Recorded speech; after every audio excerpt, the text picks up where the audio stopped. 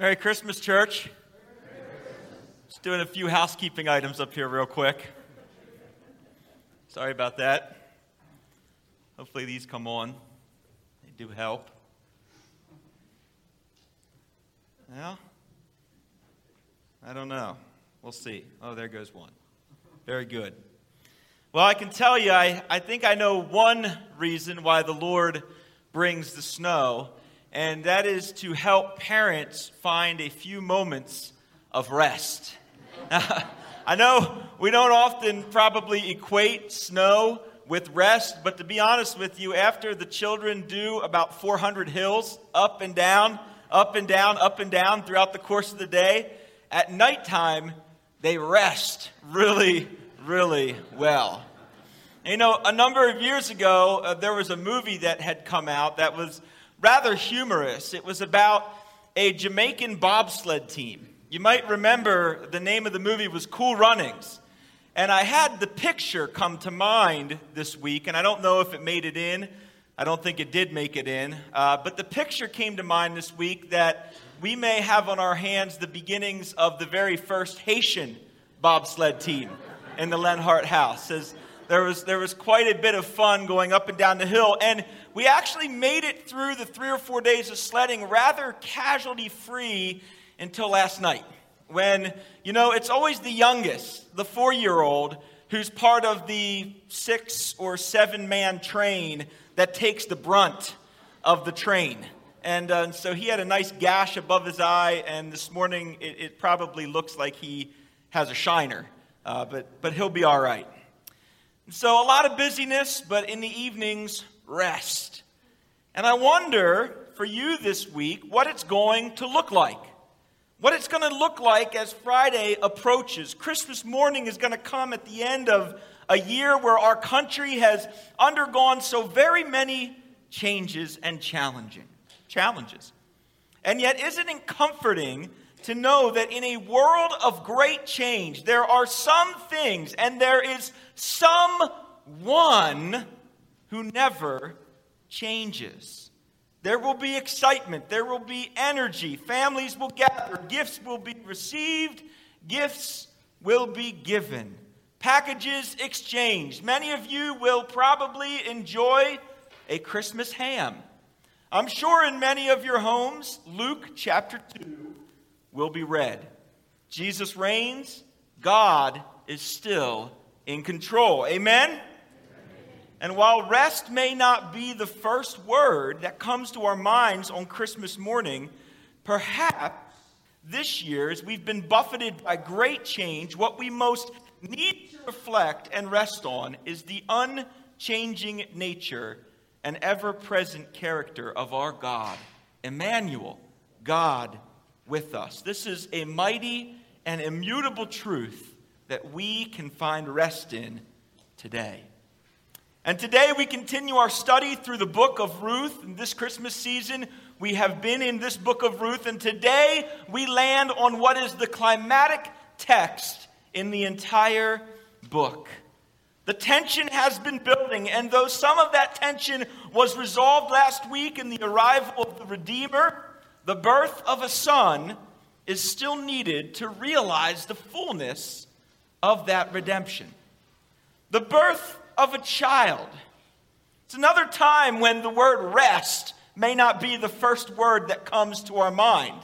Ladies in our room probably would agree that the first word coming to their mind when thinking of labor and delivery is not the word rest. But think of the moments after. Think of those moments when the infant is delivered into his mother's arms or her mother's arms and placed upon her breast, and the quiet moments that follow what was the extreme adversity of labor. Rest. You know what we find, friends? Life produces hope.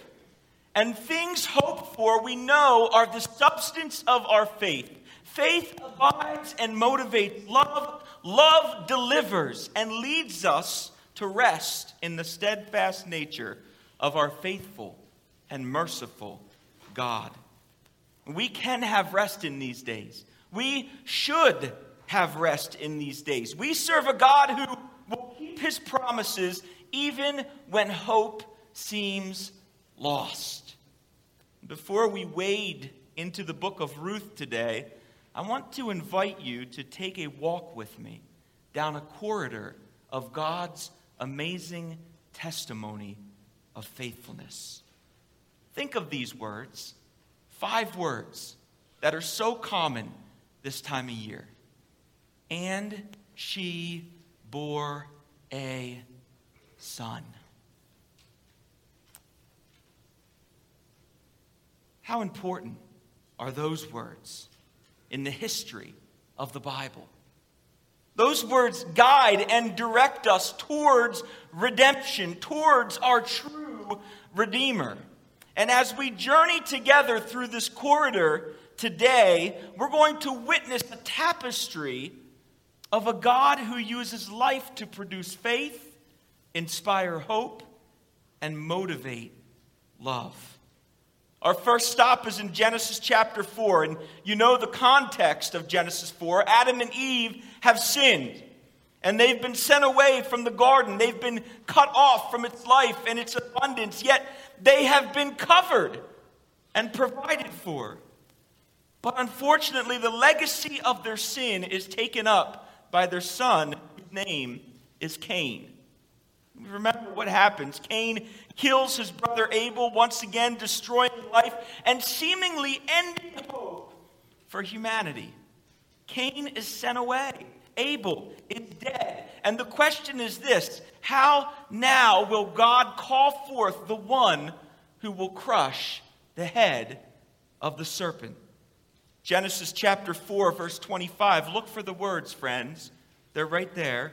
And Adam knew his wife again, and she bore a son, and called his name Seth, for she said, God has appointed for me another offspring instead of Abel, for Cain killed him. A son named Seth is born, and he carries the torch of hope from generation to generation until we come to a man named Abram. And Abram finds himself in what appears to be a hopeless situation. He's in a rather difficult dilemma. The Lord has promised him a son, but his wife is very old and she's barren. Who will deliver the son of promise for Abram? How will God fulfill the promise that he had made to him? Genesis chapter 21. And Sarah conceived and bore Abraham a son. In his old age, at the time of which God had spoken to him, Abram called the name of his son who was born to him, whom Sarah bore him, Isaac. Isaac is born. He grows, and eventually at age 40, he finds himself a wife named Rebekah. And yet again, we find Rebekah barren. Isaac is carrying the hope of God's covenant promises to Abraham inside of him. Once again, hope begins to fade. But watch what happens. Genesis chapter 25, Isaac prayed to the Lord for his wife because she was barren, and the Lord granted his prayer, and Rebekah, his wife, conceived. When her days to give birth were completed, behold, there were twins in her womb. Not just one, but 2 children. Jacob and Esau are born, and the torch of hope is again passed to the next generation. And we see this testimony over and over again in Genesis, bookended each time by genealogies and family trees as testimonies to God's covenant faithfulness. But then, just as we start to grow comfortable with the Lord producing fruit through these miraculous circumstances, the world grows very dark and cold. The land which was fruitful becomes stricken with famine, and that which was fertile is now barren. The light of the Hebrew people was hidden under a cloud of slavery in Egypt, crushed by the rule of Pharaoh. The people are oppressed. They're held in bondage. They're enslaved in the land of promise that was given to Abraham is a far-off dream. 400 years of slavery in Egypt. Have you ever thought in your mind how long 400 years is? Roughly 12 generations of Hebrews lived in slavery in Egypt. You were a child during the end of the Hebrew captivity in Egypt. You would have had to count back 12 great grandparents to the origins of your bondage. And as we open the book of Exodus, the predominant question is, how is God going to fulfill and keep these covenant promises that he gave to Adam, to Noah, to Abraham in the book? Where is our son of promise now? Perhaps when we need him the most. Under a decree that had been given to kill all infants delivered among the Hebrew people, a genocide, an entire generation wiped off the face of the earth. How will the love of God thwart the hatred of man? Exodus 2 delivers us a foreshadowing of the resounding answer to that question.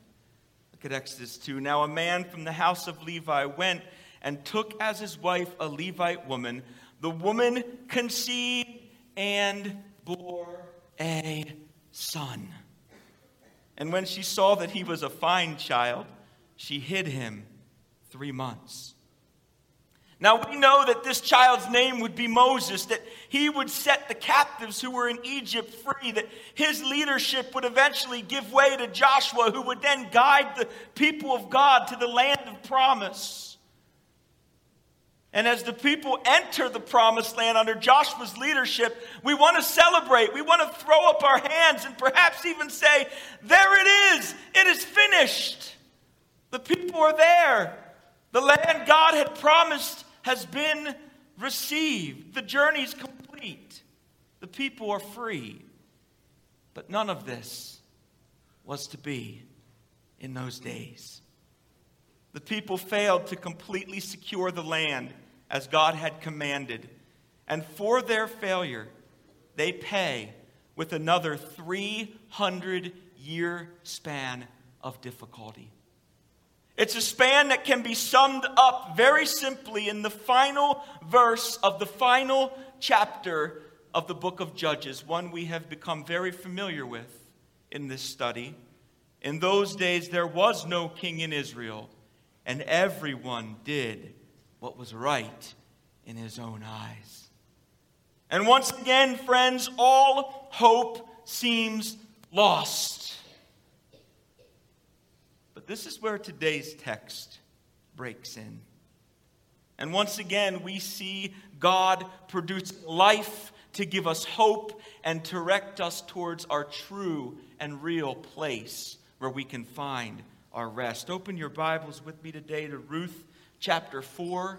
We're in Ruth chapter 4, verses 13 to 17. Ruth chapter 4, verses 13 to 17.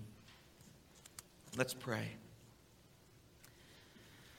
Father, we do thank you for this time of year. We thank you that you gave your Son. We thank you that he came to earth, that he was born, that he was wrapped in swaddling clothes, that he was laid in a humble manger.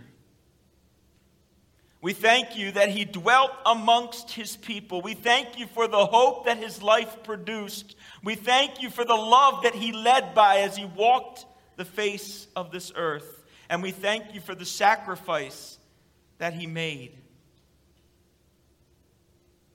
A sacrifice that allows us the opportunity to have an eternal relationship with you.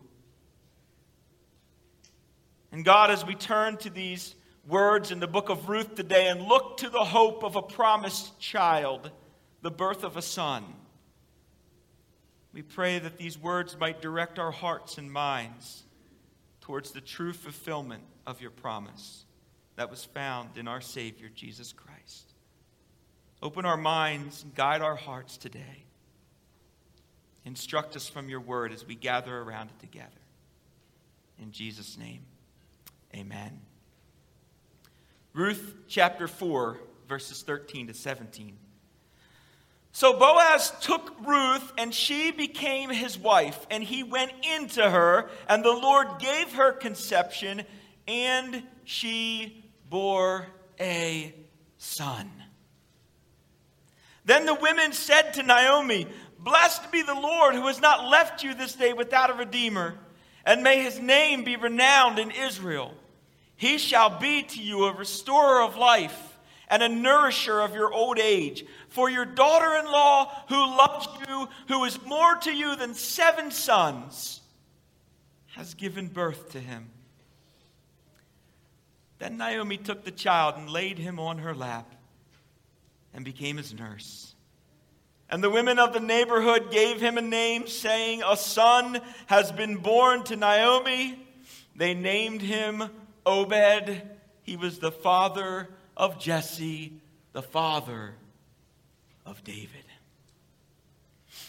There is at least 9 months of activity summed up in the opening, very powerful verse of our text today.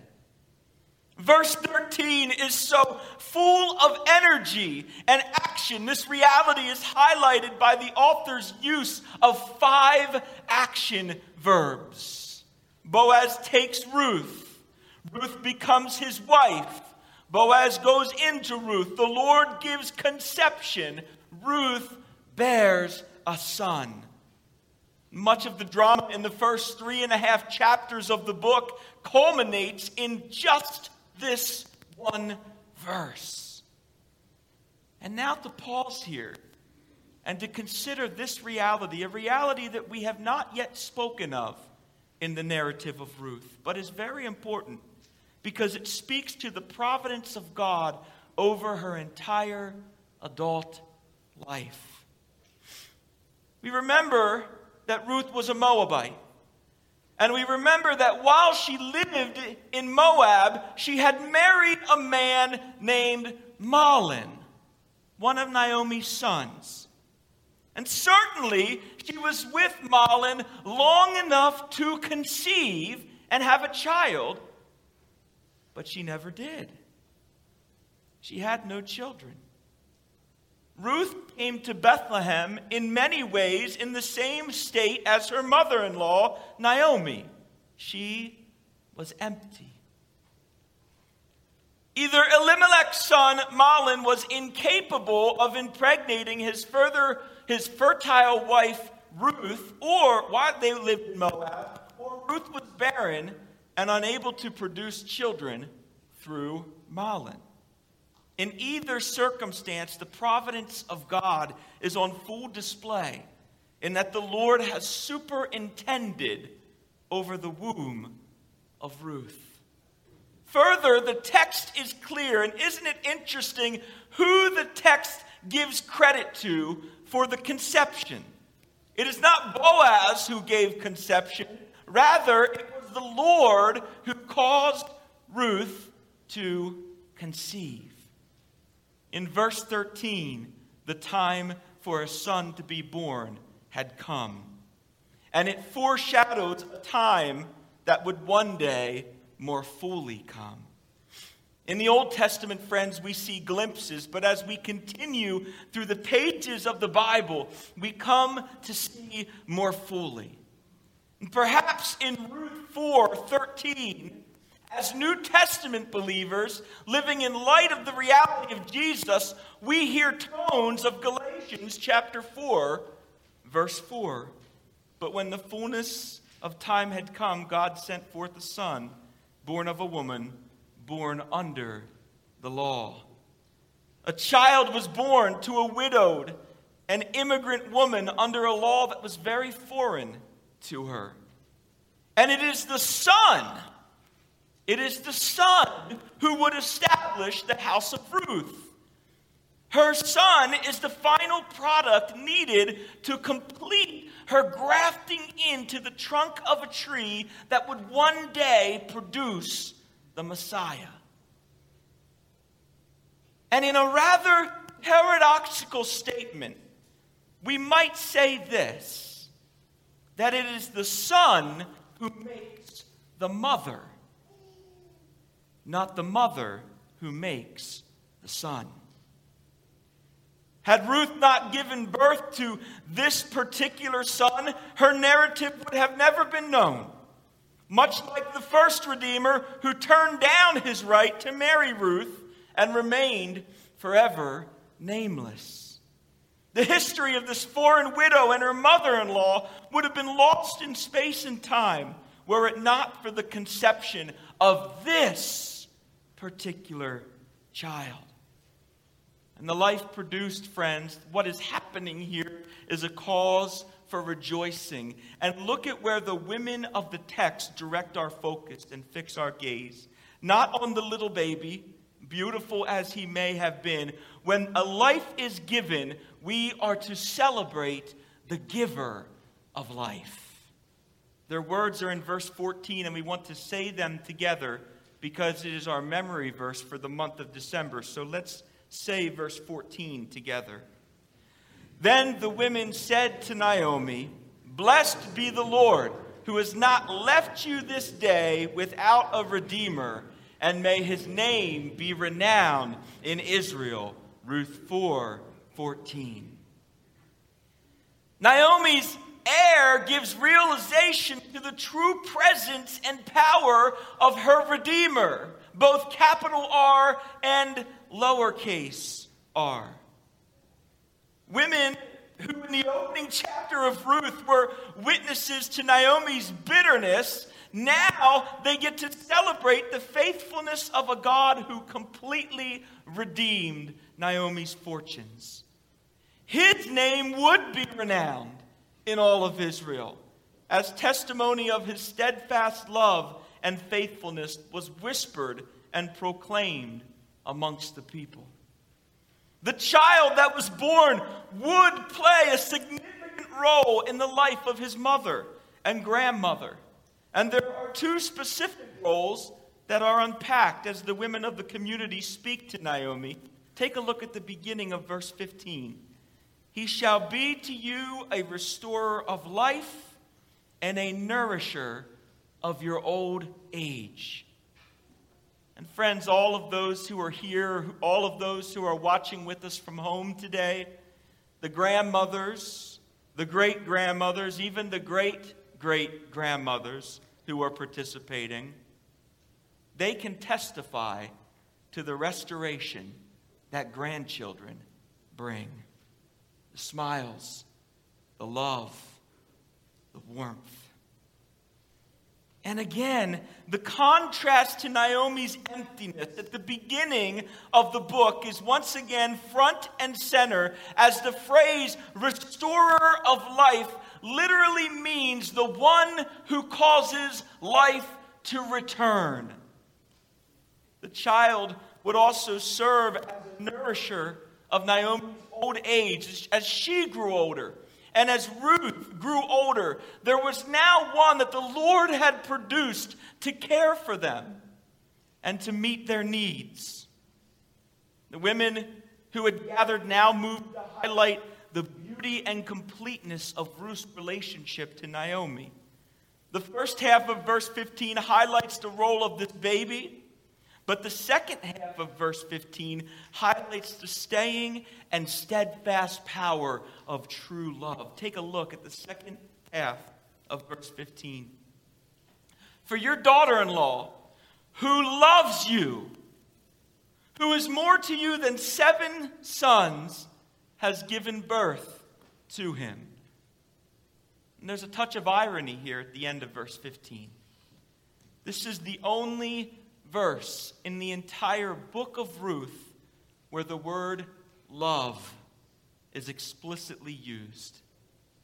And isn't it interesting that it's used in the context of Naomi and Ruth's relationship? The answer to Naomi's complaint all of the way back in chapter 1, verses 20 and 21, crystallizes. We need to refamiliarize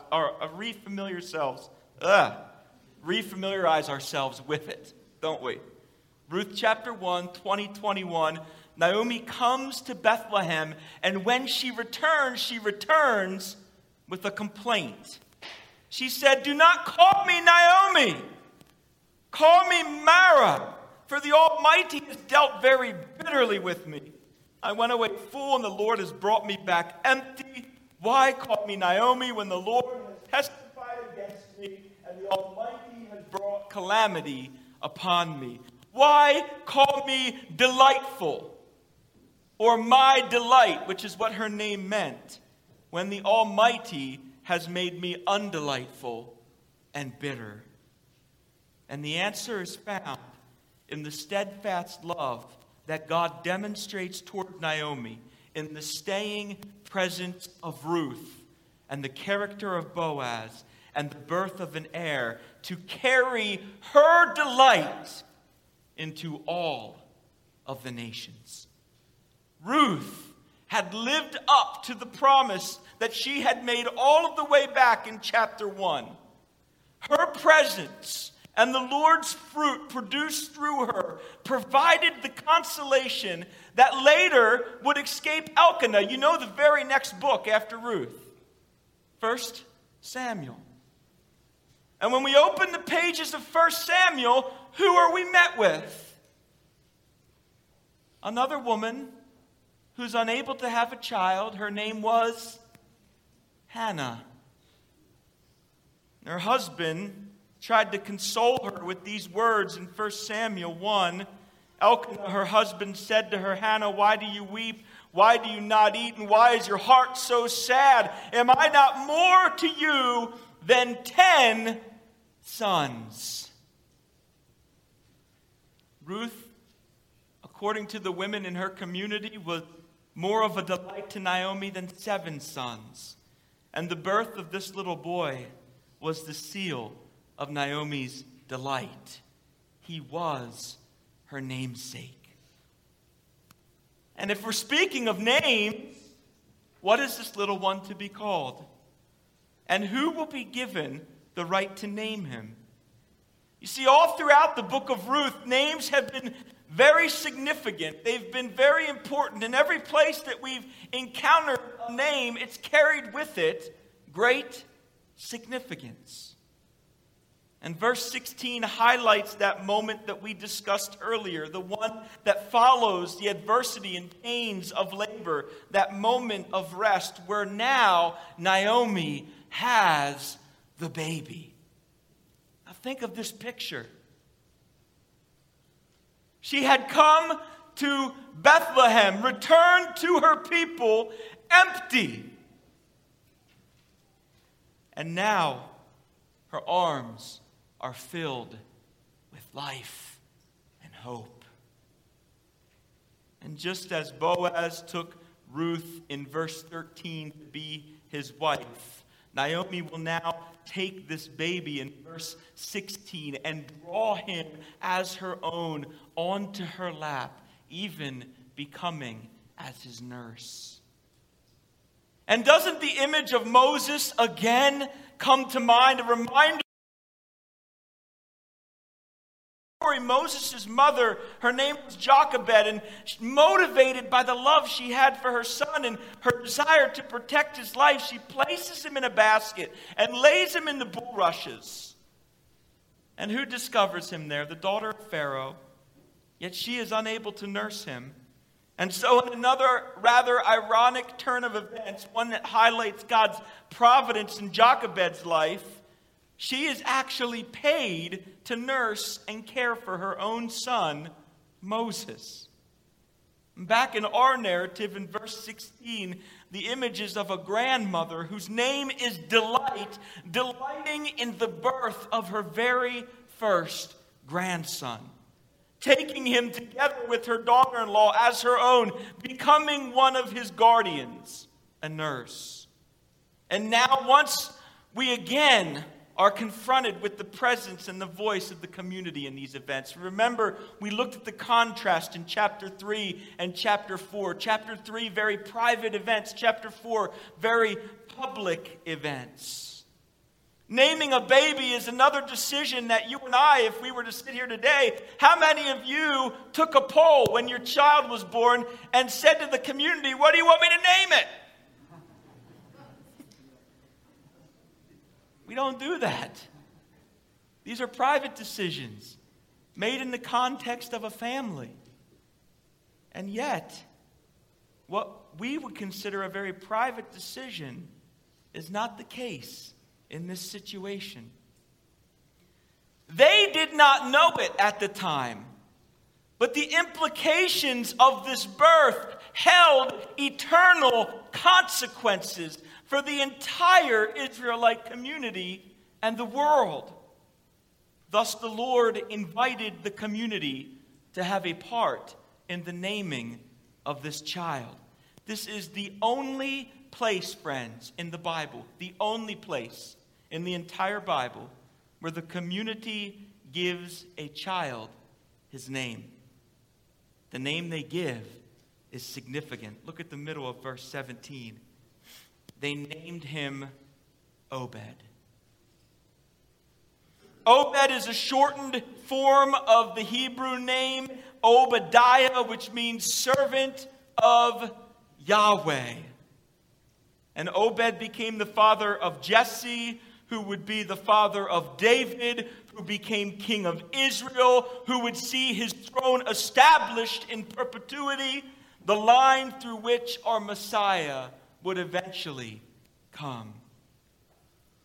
And so this gigantic question that hovers over the book of Ruth, how does God win back and redeem his covenant people, is answered. He uses a foreign widow from the land of Moab. He uses the empty and the powerless. He uses the faithful and the wise. He works in the normal day-to-day circumstances of life, and he works in miraculous and unusual ways. He uses individuals and he uses communities. He works through people and he works through his laws. He spares no expense. He shepherds souls. He draws his people towards himself and towards one another.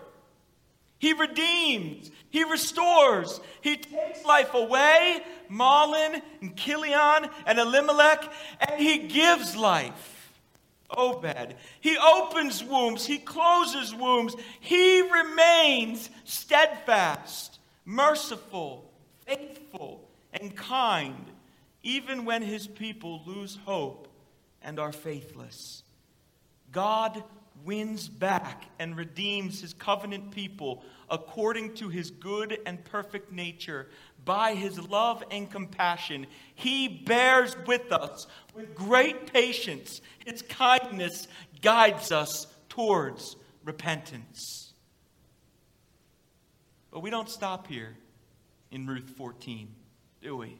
Or Ruth 4. The story doesn't end here. And aren't we thankful?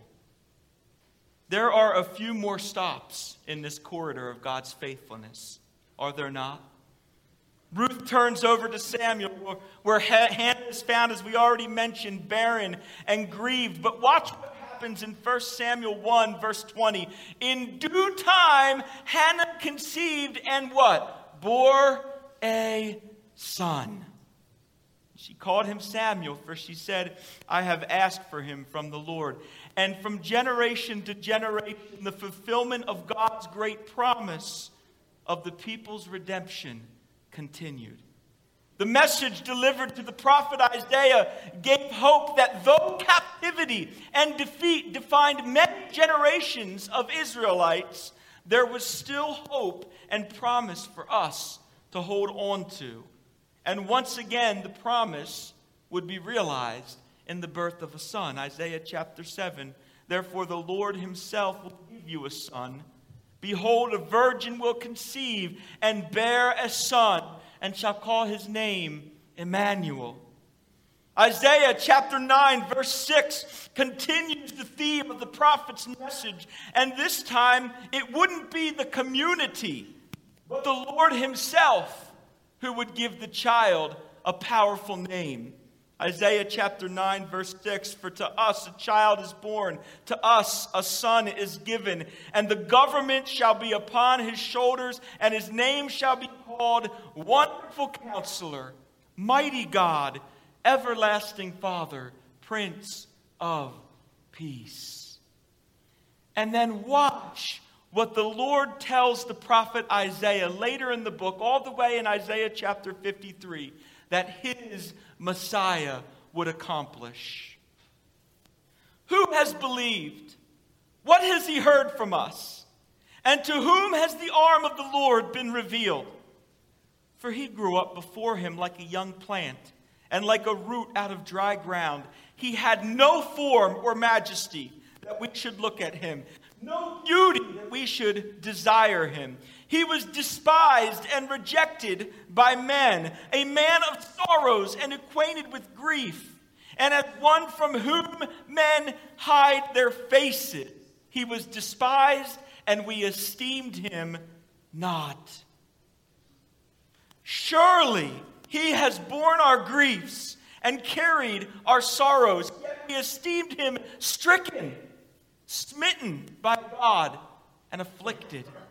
But he was pierced for our transgressions. He was crushed for our iniquities. Upon him was the chastisement that brought us peace, and with his wounds we are healed. All we, like sheep, have gone astray. We have turned every one to his own way, and the Lord has laid on him the iniquity of us all. He was oppressed, and he was afflicted, yet he opened not his mouth. Like a lamb that is led to the slaughter, and like sheep that before its shearers is silent, so he opened not his mouth. By oppression and judgment he was taken away. And as for his generation, who considered that he was cut off out of the land of the living, stricken for the transgression of my people? And they made his grave with the wicked, and with a rich man in his death, although he had done no violence, and there was no deceit in his mouth. Yet it was the will of the Lord to crush him. He has put him to grief. When his soul makes an offering for guilt, he shall see his offspring. He shall prolong his days. The will of the Lord shall prosper in his hand. Out of the anguish of his soul he shall see and be satisfied by his knowledge. Shall the righteous one, my servant, make many to be accounted righteous, and he shall bear their iniquities. Therefore, I will divide him a portion with the many, and he shall divide the spoil with the strong, because he poured out his soul to death and was numbered with the transgressors. Yet he bore the sin of many and makes intercession for the transgressors. The life of Jesus on earth does not sound like it was a life that was full of rest. He lived a life of affliction, of torment, of pain, and of consequence, so that one day his sheep might find their rest in him. And so the world waited. The people waited. Creation waited. Rather, as Paul describes it so eloquently in the book of Romans, all creation groaned in the pains of childbirth until now. And isn't, friends, that until now where we find our hope and where we find our rest? When we realize its truth as expressed in the birth of Jesus, our Messiah. Think of the New Testament, how it opens up. The hopelessness of 400 years of silence between the testaments. that laid like a heavy blanket over the people of Israel. They longed for their coming Son of promise. And as we break open the New Testament and burst forth into Luke chapter 2, we finally come face to face with the hopes of all our years. The light of the world, the baby in a manger. Once again, God uses life. But this time, friends, it's His life to produce hope, to inspire faith, to motivate love amongst His people. Luke chapter 2. In those days, a decree went out from Caesar Augustus that all the world should be registered. This was the first registration when Quirinius was governor of Syria, and all went to be registered, each to his own town. Joseph went up from Galilee, from the town of Nazareth to Judea, to the city of David, which is called Bethlehem, because he was of the house and lineage of David, to be registered with Mary, his betrothed, who was with child. And while they were there, the time came for her to give birth, and she gave birth to her firstborn son, wrapped him in swaddling cloths, and laid him in a manger, because there was no place for them in the inn. So how might our lives look in light of these realities? Here's what strikes me regarding God's faithfulness.